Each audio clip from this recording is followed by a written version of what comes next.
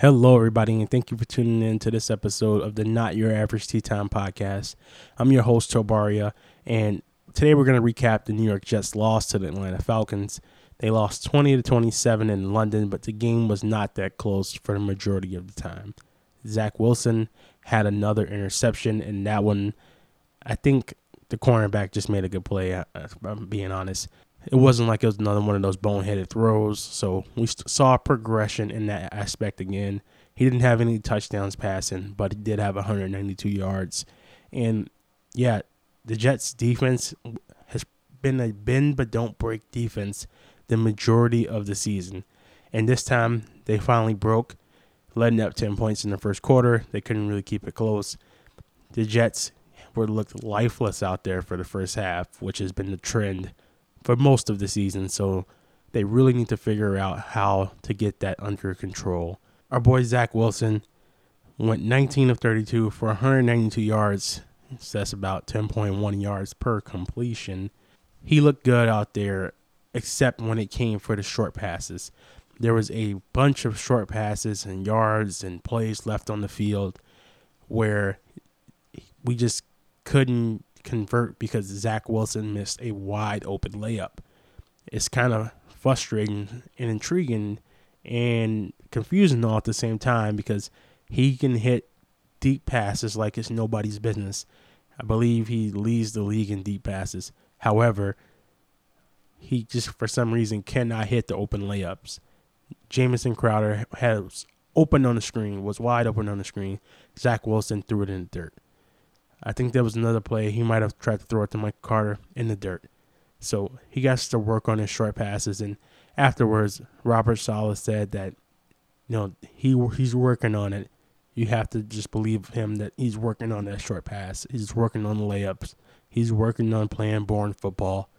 And we'll see it happen when we see it happen. The Jets are just lucky that we have a bye week so they can try to get some extra time in to figure out how to get those easy layups, because right after that bye week, we go right to New England, and that's not going to be an easy game for Zach Wilson. Even though Travis, your boy Davis Mills, balled out and almost pulled up the upset against New England Patriots today. Zach Wilson, I would be surprised if he has that kind of game, but hopefully they can take some of the things that Davis Mills did well in that game against the Bill Belichick defense and apply it for Zach Wilson. Let's talk about the running game. It was non-existent once again. Michael Carter had some good runs, but the longest run anybody had was for 9 yards. Michael Carter had 10 attempts, 38 yards, 1 touchdown. Ty Johnson also had a rushing touchdown. So the running game looked like it did okay because of the 2 touchdowns, but really they did not do well for total yards attempted on that. So the Jets really need to figure out how to improve the run game. And the problem is Elijah Vera Tucker's the left guard. He's really good at run blocking. George Fant, not so much. Connor McGovern, the center, not so much. Greg Van Roden, not so much. Morgan Moses, the right tackle, yeah, he's pretty good. So you got 2 of 5 offensive linemen who are good at run blocking, and they don't play next to each other. So it kind of makes it hard for the offensive line to open up some holes for the running backs to get going. But there's good news on the horizon because after this bye week, hopefully they can get Mekhi Becton back. Him and Elijah Vera Tucker, left tackle, left guard, can hopefully open up some runs, and we can see some 15, 20-yard runs happen like from Michael Carter because he's really came into his own here. So hopefully that's the case, but we'll see.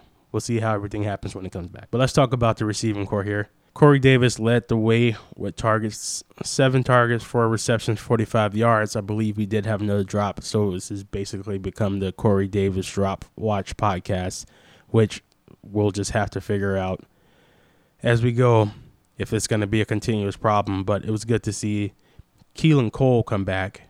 3 targets, 2 catches, 38 yards. He had a pretty good game. Jamison Crowder, 4 catches, 24 yards. I thought he'd have a bigger impact than he did, but nothing was working well today. Elijah Moore, 2 targets, 0 catches. I know you guys are tired of me talking about him every week, but let me tell you, he was wide open for a big game. And unfortunately, another thing you're probably tired of hearing me talk about, Greg Van Roten, the right guard, got beat like a drum again and forced Zach Wilson to step off his spot. Couldn't step up into the throw, and he just couldn't get the throw down to Elijah Moore. But he was wide open. The ball got there eventually, but it was out of bounds. So if he had 1 second to step up, plant his feet, that would have been a big play, potentially a touchdown.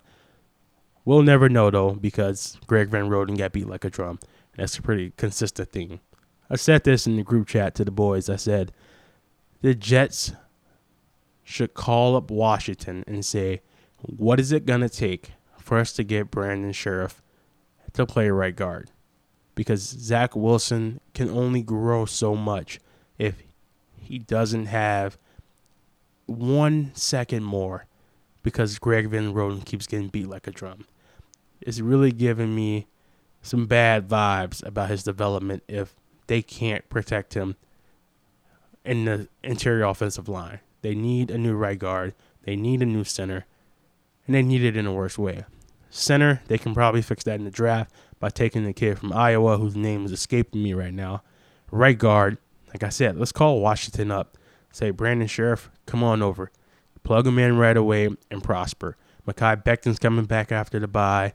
Jarrett Davis, I think his name is a middle linebacker's coming back after the bye, which is good because C.J. Mosley and Quincy Williams, they need some help. They need one more dog in that middle linebacker defense spot. So reinforcements are coming. It's just going to take some time. Take some people to get healthy. And hopefully that they can make Mac Jones struggle like he did sort of this week. Let's talk about the biggest reason the Jets lost. And it's not the biggest reason. The biggest reason is Zach Wilson. Zach Wilson didn't play well. But the defense couldn't get any pressure.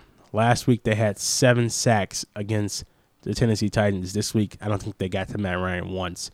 And another thing that they said on the broadcast, and I think I may have read it on Twitter, is that one thing we didn't factor into the final result is that Matt Ryan was going against his defense every day last year. Our defensive coordinator was in Atlanta with Matt Ryan, so he knows how to pick apart that defense. Matt Ryan has been in the league for a very long time, so it stands to reason he was going to get his, and the Jets were just going to have to try to contain him. I do want to – there's a positive thing to this podcast, all right? There is something positive I want to talk about.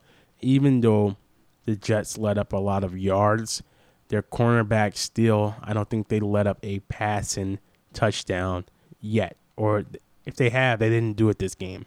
Kyle Pitts went off against the Jets. It was his welcoming party. Everybody thought it was going to be Zach Wilson's, but it was Kyle Pitts. He went for like 120 yards and a touchdown. The touchdown wasn't against a safety. It wasn't against a cornerback. It was actually against a defensive lineman. The Jets' young corners are still performing very well. They're still performing very well. I had a little pause there because I wanted to say something. Like, we're talking about a good moment here, but one thing that really frustrated me was that the Jets kept putting defensive linemen in coverage. And every time they did it, Kyle Pitts got 20 yards.